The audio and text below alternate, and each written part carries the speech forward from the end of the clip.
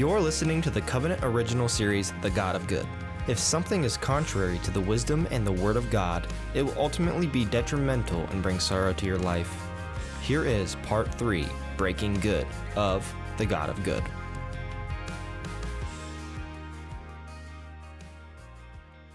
So today in our society and in our church, we're not immune to this. We assume, and I wonder if you would agree with me, we assume that if something seems good, right, if something appears to be good, then it must be from who? God. We assume that if something appears good, then it must be good, and if it is good, it's from God. In other words, we have almost made good and God synonymous with one another. Does that make sense? Is that making sense there? Yeah. We've made good and God synonymous almost, because after all, we are all born with this understanding, this inherent understanding of right and wrong, correct? I mean, can't each one of us look at a thing and judge it for what it is, good or bad? I don't know if it's that easy. Here's my question. If you're taking notes this morning, I would encourage you to do so. We're a church that worships in spirit and in truth. We want to learn, then take what we've learned and dive into it even deeper in our C Life groups, because Sunday is just the start for us as a church. Here's a question I have for you. If good is so obvious, why is it so elusive? Maybe another way to say it is this. If good is so obvious, then how come it turns out that a lot of things we thought were good end up being evil? Scripture says this, like in Hebrews chapter 5, it tells us that we need discernment to help figure out the difference between good and evil. If good were so obvious, why would Scripture tell us we need discernment to see the difference between good and evil? If good is so obvious, why does God come to King Solomon in 1 Kings chapter 3? And he says to him, hey, I'll give you anything that you ask for. What do you want? If good were obvious, why did King Solomon say, I would like to have understanding so that I can discern between good and evil? If good is so obvious, if it were so obvious, why does Proverbs 14:12 tell us that there is a way that seems good to a man, but in the end it leads to death? Maybe, just maybe, good is not so obvious after all. And maybe this is the case when it comes to evil. Now, we've been spending the last good portion of this month walking through the book of Acts, specifically Acts chapter 9, where Paul has been wrestling with the fact, he says, starting off just in the first few verses, he says, I'm in anguish. I'm in literal pain and deep, deep sorrow. Why? Well, because the people that he grew up with, his friends, his family, his people, the Jews, he says that they have missed Jesus. They've been following the law. They've been going after righteousness. They've been doing all the good things and all the right things. But because they settled for following the good of the law, they missed out on the greatness of Jesus Christ. Now, we read something like that. We hear something like that, and we're like, yeah, well, they missed Jesus. But I want you to keep this in mind. The Jews, especially Jewish men and women that we read about in the Old Testament, even up till Jesus' day, were very spiritual people. And by that I mean they were deeply religious. They had very strong values. They were serious about their faith. In fact, they were looking for the coming Messiah. That was a common phrase in Jewish tradition, watching for the Messiah. So get this. They're attending temple, they're serving, they're tithing. Records show that Jewish men and women at that time and point, they tithe somewhere between 30 and 35% of their overall income to their temple, which is, by the way, something we're instituting today, just so you know. You can drop that off at the door on the way out. I'll go to lunch on that. And no, they were serving, they were tithing, they were doing good things, they were encouraging each other. Like their children went to school where they memorized entire portions of the Bible. And they still missed Jesus. They still missed Jesus. As Paul says, as Romans 9 says, they tripped over the stumbling stone. They tripped over Jesus Christ. Man, I just have a question. If they missed Jesus, if they were, and maybe here's a better word, if they were deceived in that manner, is it possible that you and I could be deceived today? I mean, is that possible? Well, no, man, I check out the podcast when I'm not at church. I can't be deceived. Like, these people were serious about their faith. They structured an entire country around their faith. I don't think I'm getting to it. Let me take it a little bit further. Genesis 1 talks about the creation of the world. It says that God, in the beginning, God creates the heavens and the earth. And it goes on in the story to talk about this God, this supreme, incredible, omnipotent, omniscient, huge God. He reaches down. He picks up a handful of dirt, which, by the way, dirt he created. And he breathes his breath into it, and he creates man. And he creates woman, and he places this man and this woman, Adam and Eve, in the garden, in this beautiful paradise called Eden. There's no death, there's no suffering, nothing like that.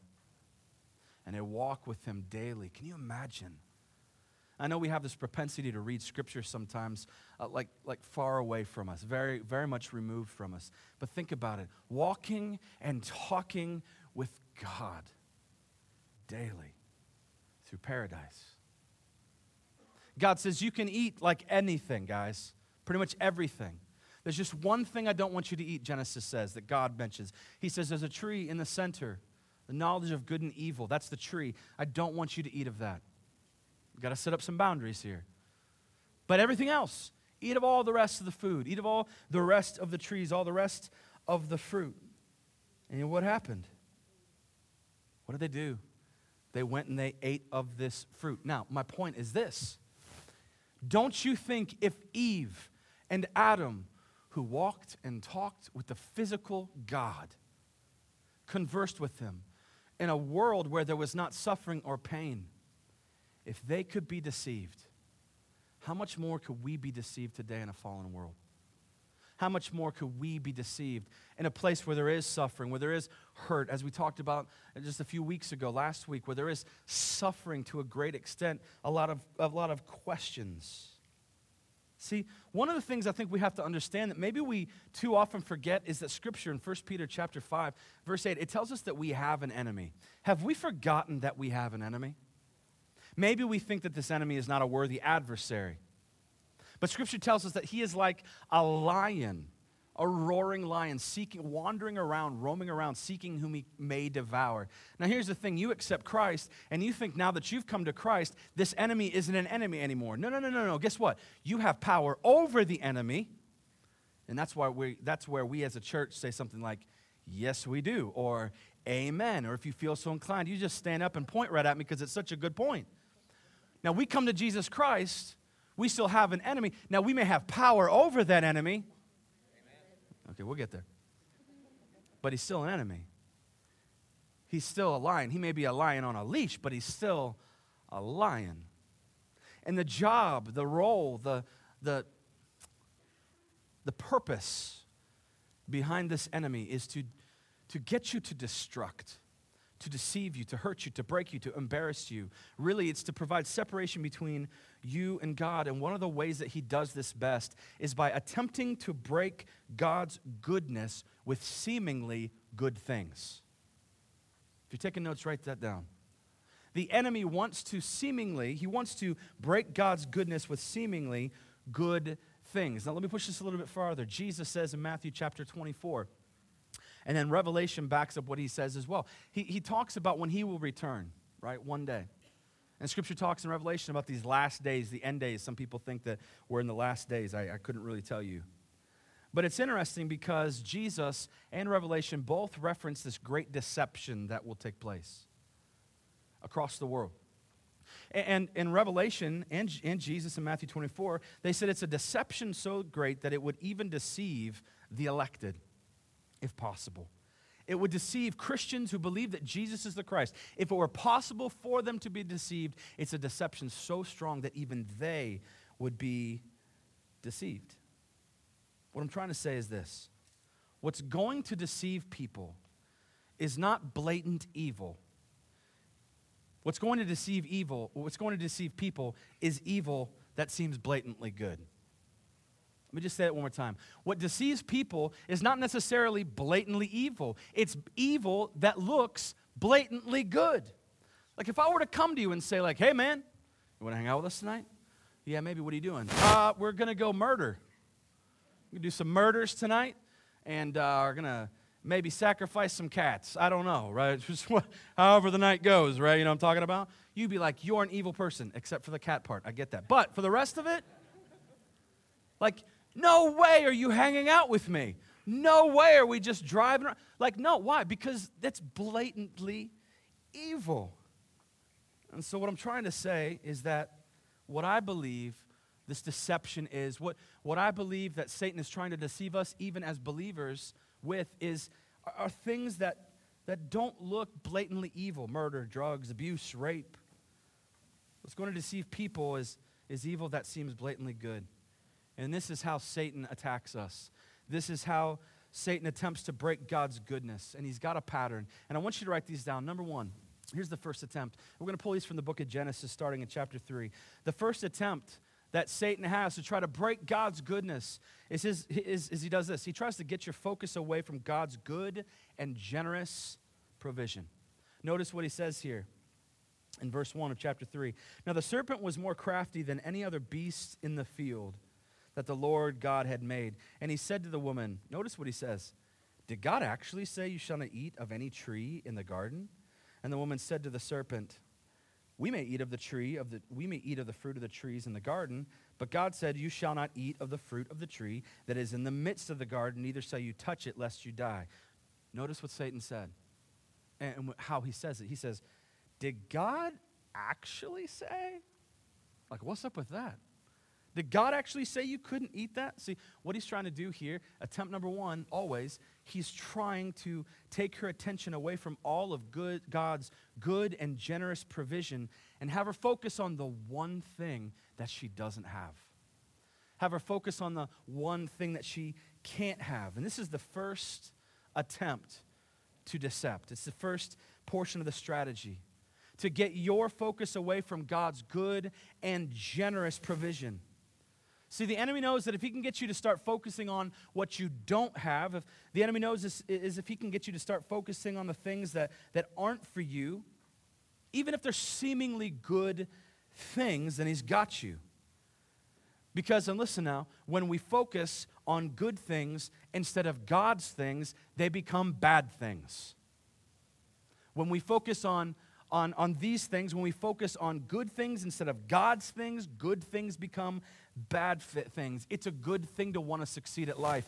It's a bad thing to lose your family because of it. It's a good thing to want to chase after your dreams. It's a bad thing to have somebody else raise your children. Good things. They're not God's things. They're bad things. Look at what the enemy says next. But the serpent said to the woman, you will not surely die. Attempt number two. Attempt number two. Attempt number two is this. He tries to negate God's word. The second portion of the strategy that our enemy Satan always works from is that he tries to negate God's word. He looks at her and he says, you can't eat that tree. You're not going to die. You're not going to die. Now, how often does something like this happen to us today? Young man, young woman, meet at church, fall in love. You know that church love. You know how that goes, right? Holding hands on the way to church camp, quoting Bible verses to each other. You know, just normal church kid stuff. Right? And they want to get married, but they can't. Right? They're both graduating high school, but they want to get married, but it's so far off. And then one day the young man says to the woman, like, you pay rent, I pay rent. You know, like, you pay for DirecTV, I pay for, for cable. You got the utilities bill for your place, I got mine. Let's combine our resources here. Let's move in. Let's be together that way. And then he might even phrase it, and it seems like a good thing. Like, we can save for our future. We can build from this base together. We could even tithe and give more to our church. But let me ask you, what has he done? What have they done? He's negated Ephesians chapter 5 that says that there should be no sexual immorality among you. He's negated 1 Thessalonians 5, which says that we're supposed to avoid the very appearance of evil. He's negated Hebrews chapter 13, verse 2, which says the marriage bed is to be undefiled. Now, let me ask you, what has he done? He's negated God's word for something that seems personally beneficial. He's negated God's word for what society has deemed acceptable and common behavior.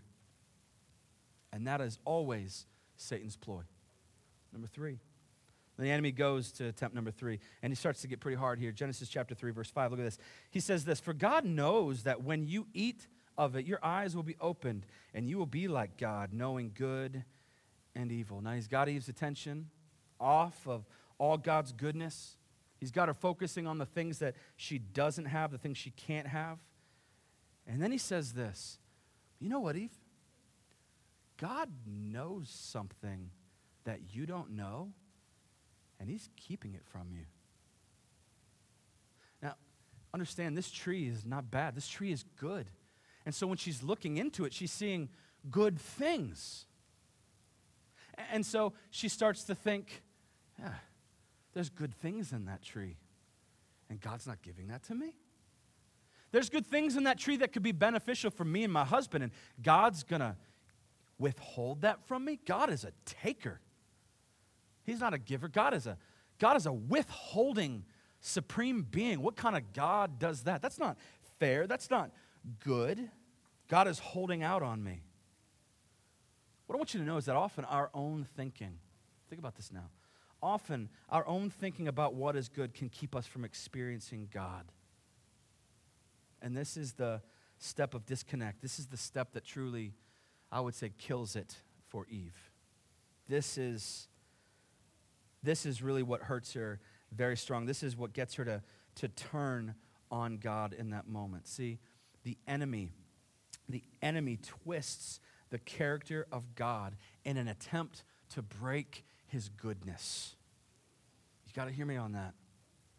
The enemy is always trying to twist the very character of God in an attempt to seemingly break his goodness in your life. And you might say, well, okay, what does that look like? How does that play out? I'll tell you. Your daughter is sick. Goes to the hospital. And you pray for her. You and your wife, you pray. Your family, your in-laws come in town. You're praying. Your church, we talk about it. We pray. We talk about it in Sea Life. And yet, no matter what we do, your child passes. Heartbreaking. And yet there's another family whose child is sick. And people pray for them, and they're healed. God is a giver and not a taker. Do you hear that voice? What about this? You've got a larger family, or you've got some bills that need paid, and so you work, Dad. You work hard, man. You work hard for that money. You go out and you work your job. You work a second job. You're trying to do things and build things and make things and play the lottery. You're doing anything and everything that you can do just to get some money. But in the meantime, man, you're here every Sunday. You're in a Sea Life group throughout the week. You tithe, you give, you serve, you take notes. You take your pastor to lunch sometimes. I'm just saying, like, you're a great person, okay? Let me just say that. No, you're going for it. And then you look over here and you see some people that, man, they just show up every once in a while. They don't really do anything. They're here and then they leave. They don't interact. But, man, it's just like the heavens are open for them. God, for real? There's some good that you're withholding from me. And you could easily give that to me, and you don't. Let me ask you, where does that come from? It comes from your enemy, who is trying to twist the very nature and character of God. He's trying to change the way that you see him. Many of us, we have bought into a twisted understanding of God's character. And then finally, he says this, attempt number 4. And this is really the kill shot. Look at this. It says this in verse 5. For God knows, Satan says, that when you eat of it, your eyes will be opened, and you will be like God, knowing good and evil. Attempt number 4 is simple. It's simple and it's succinct. The enemy offers, he steps right in and offers her the good that God is withholding. Focus on something else. He's no good. He's withholding it all. He could give it to you, but he's not going to because he really doesn't care anyway. Here's the real good. It's a deception. And it's a deception that many of us fall to. It's a deception that even many believers have fallen prey to. We get hurt, we get scared, we get angry, and we fall for it. What are we to do? Listen to this passage from James. James says it this way. James says in chapter 1, he says, "Do not be deceived, my beloved brothers. Every good gift and every perfect gift is from above." Let me hear you say, every gift, every good gift is from above. It comes from God. Every good gift comes from above, coming down from the Father of lights, with whom there is no variation or shadow due to change. Now, it sounds like a command, but it's not. It's a promise. I'm excited about the promises of God. I'm excited about the promises of God, especially when it says that He will give us good gifts. And that's a promise.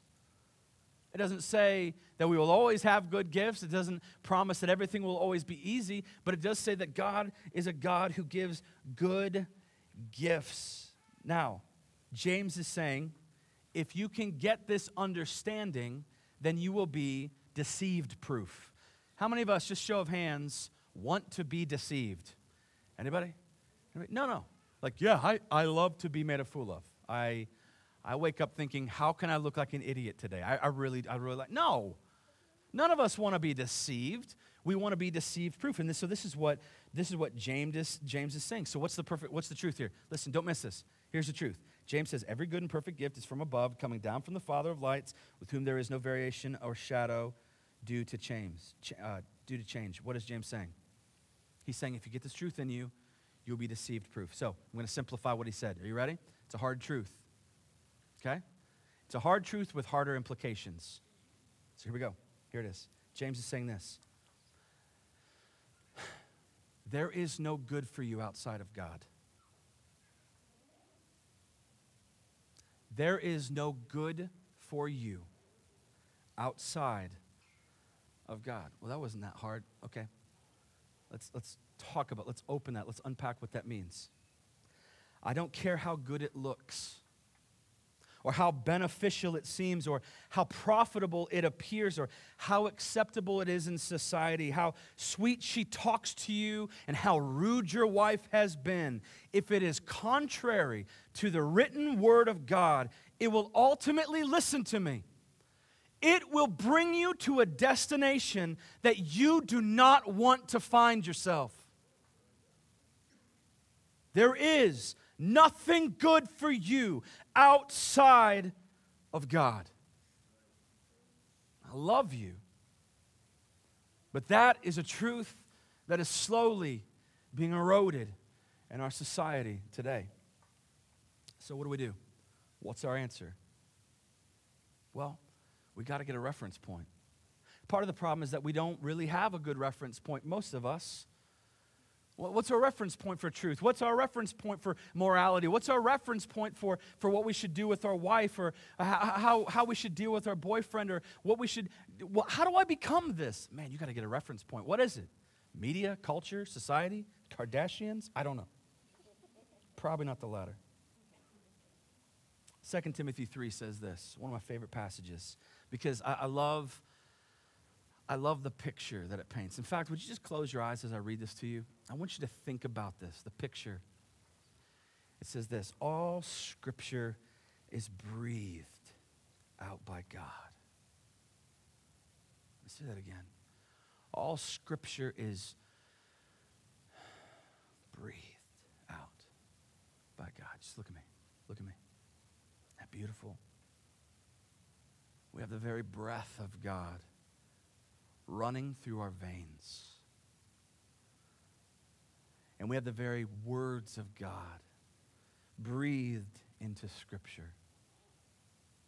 And it says that this word is profitable for teaching, for reproof, for correction, for training in righteousness, that the man of God may be complete, equipped for every good work. Number one, Scripture must be our only reference point. You want an absolute? Scripture must be our reference point. Without God's word, we would be no different than Adam and Eve. And it is easy to sit here and throw rocks at Adam and Eve. Oh, look at them. Pff, saw that coming. talking snake? Seriously? Let me just tell you, if you were Adam, if you were Eve, you would have probably done the exact same thing. I love that you talk smack about them, but you can't even get in the Word once a week. Scripture must be your reference point. Number 2, we need to receive correction. This is always our favorite one, especially for my children. Dad, they wake up every day. I don't know how your kids work. I got 5 of them. All 5 of them, every morning after they make me breakfast, they walk over to me. Father, could we receive correction now? That's what they say. Sure, children, line up. I'll take care of you each individually. No. Scripture says that it is profitable for correction. Well, what does that mean? It means that it is the standard by which we judge our lives. And whether or not we like it, we need to obey it. It is a correcting agent. The Bible says that a person who is able to receive correction is wise. It also says that a person who doesn't receive correction is a fool. God has given his word as a reference point so that we can discern the difference between what is good and what is God.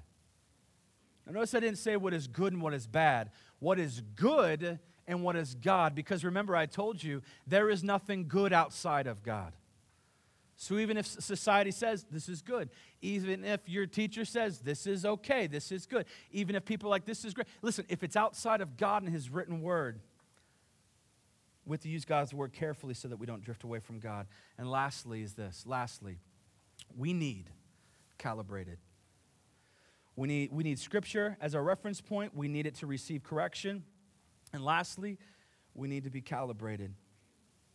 When we intentionally plug into God's word, we will be calibrated each day to know what is God and not just what is good. And without Scripture as a reference point, there is no way of knowing. Truly, there would be no way of knowing. And not only that, but we would then have the ability to be a light to the people around us. To have a light, which Scripture says is a light to our path. Know what God is pressing into us. What he's trying to pull out of us. We study God's word so that we will not be deceived. And I know that there are many things that you could do as a Christian. I know there are many things that you could volunteer for. I know that there are many things that you could attend. I know that there are many things that you could go and be a part of. But I'm telling you, if you are not actively spending time in God's word daily, then you are missing the point. God has breathed his words into Scripture so that we could know him more. I would encourage you. This is just a practical application that I'm going to kind of, push into our Sea Life groups. I want you to engage in this question, okay? So write this question down. Sea Life leaders, write this down. I want you to engage this question. Here's the question. How can we begin to develop a sacred space in our life? I heard the other day somebody talking about a chair in their house. The only time they sit in this chair is when they read Scripture. Ain't nobody sitting in that chair but them. Get out my chair. That's their sacred space. Maybe for you, it's your walk in the morning. That's your sacred space, talking, conversing with God, listening to Scripture. Maybe for you, it's a ride to work. Maybe for you, it's the couch. Maybe for you, it's sitting up in your bed. Maybe it's the kitchen couch. I don't care what it is.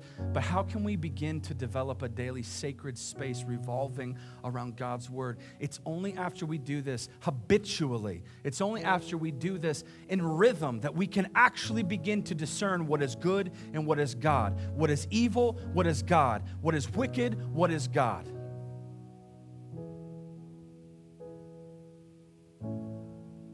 Our enemy wants to break the goodness of God, and he cannot.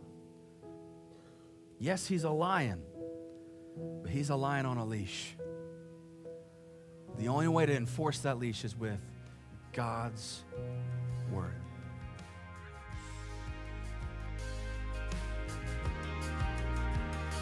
Thanks for listening to this message from our series, The God of Good. For more information on our ministries or to hear more messages just like this, visit us at covenantchurch.us.